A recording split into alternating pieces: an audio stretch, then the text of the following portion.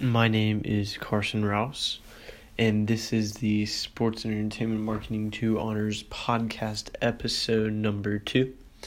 To give a recap of episode 1, we focused on the how players dealt with legal issues regarding international markets and their markets, the importance of a player's image and how an agent advances that.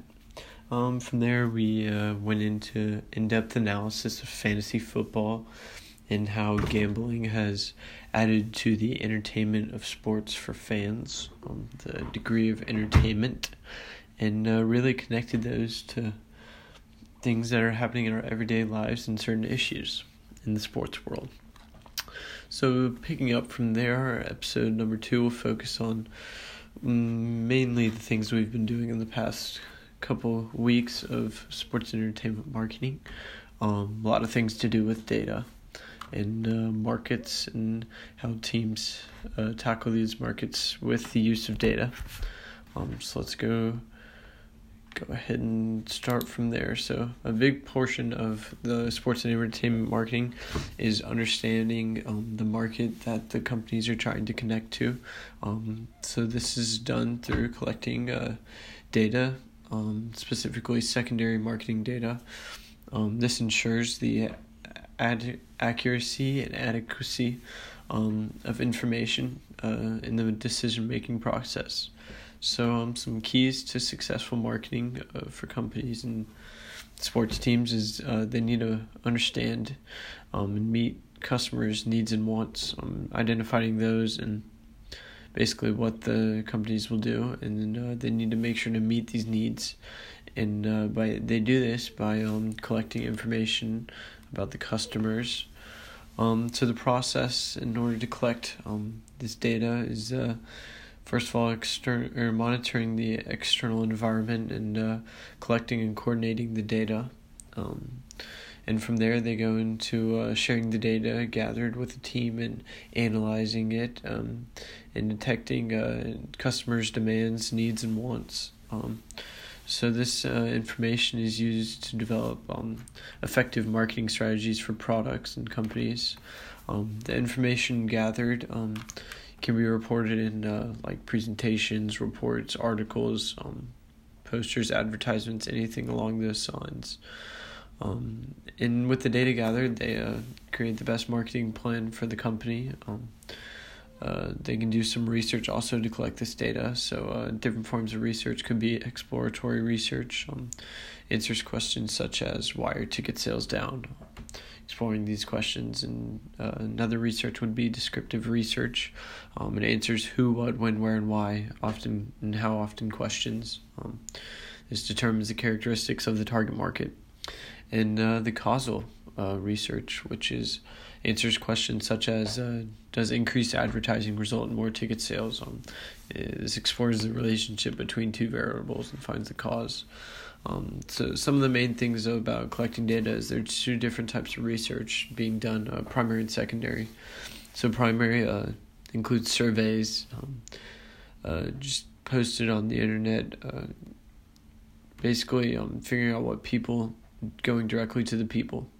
And secondary research would be using collected data for another reason, examining that and how that research can be affected in this target market. Another major portion is basically understanding what this data is and how to use the data effectively.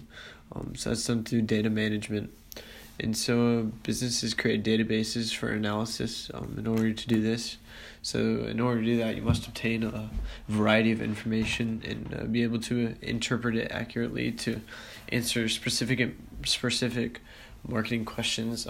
They need to be able to definitely understand the data and just understand how they can use it for themselves effectively in their marketing strategies. Businesses often use customer profiles and buying behaviors to find the best ways to market its goods and services to their target market.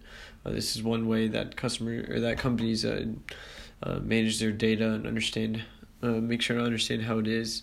They can use a customer database and or hire a market or research agency to do this for them, and basically they'll identify the specific customer characteristics and then find a correlation with customer data, such as psychographic and demographics. And the correlation of data can be shown by companies through bar graph charts, line graph charts, pie charts, just anything that will display the data all together and better help them analyze what it is. This is important to use this data management tactic through a database because it helps identify customers who have purchased certain goods in the last month and how they, what their needs and wants. It is important to remember that data is static. It does not change, so related data are linked together rather than being grouped together in folders. Just understanding how to manage their data, group it, and use it effectively. And that definitely would be helpful in creating a marketing report, which would basically be a presentation or a report on the data collected and how that data can best be used in the market. So that's definitely done after collecting secondary marketing data and report the findings to communicate research information to others. Some of the keys to successful marketing would be the understanding, once again, the customer's wants and needs and how to meet those needs through the collected information. Some ways of collecting that information would just be government agencies, trade organizations, consumer reports, surveys, any form of collecting the data which they can use to manage and create an effective marketing report. Another main thing that we've talked about this year would be sponsorships, the importance of them, really just helping companies make money.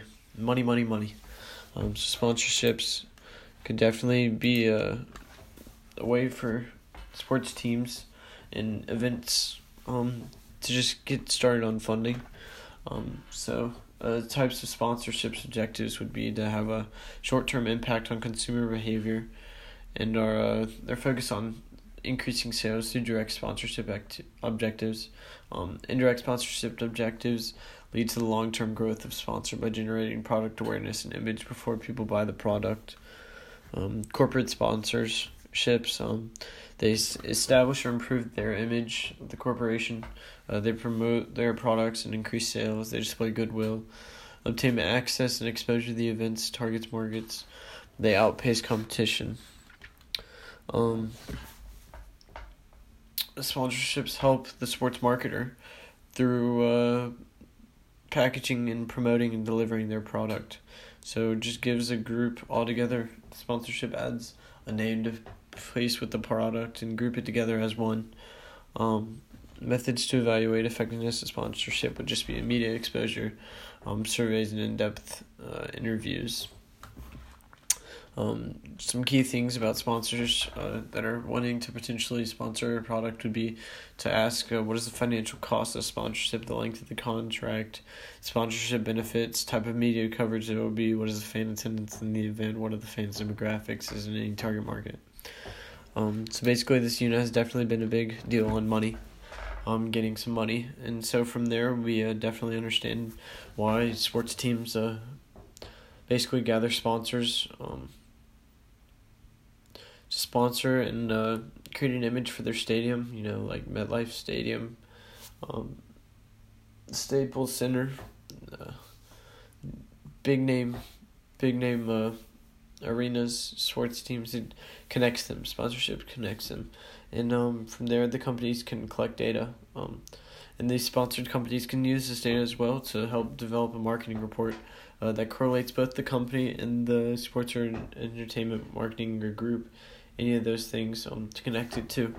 And this definitely is a way for sponsorship companies to reach their target market or even create a new form of target market. From there, they can use data collected through various surveys, attendance even at the games, gatherings related to the teams. They can just really grow the company's overall connection to people, overall revenue. This can just be seen through the marketing reports and the effectiveness That's the importance of them. Marketing reports are very important in understanding how and why a company gets revenue, and basically how to improve that. So that's basically what we've been doing in sports entertainment marketing too. The end of the first quarter, it's been a great time. Only 3 more quarters to go. Thank you, Mr. Kane, for all that you do for us, and hope it's been a blast listening to the podcast, and get prepared for number 3. Thanks.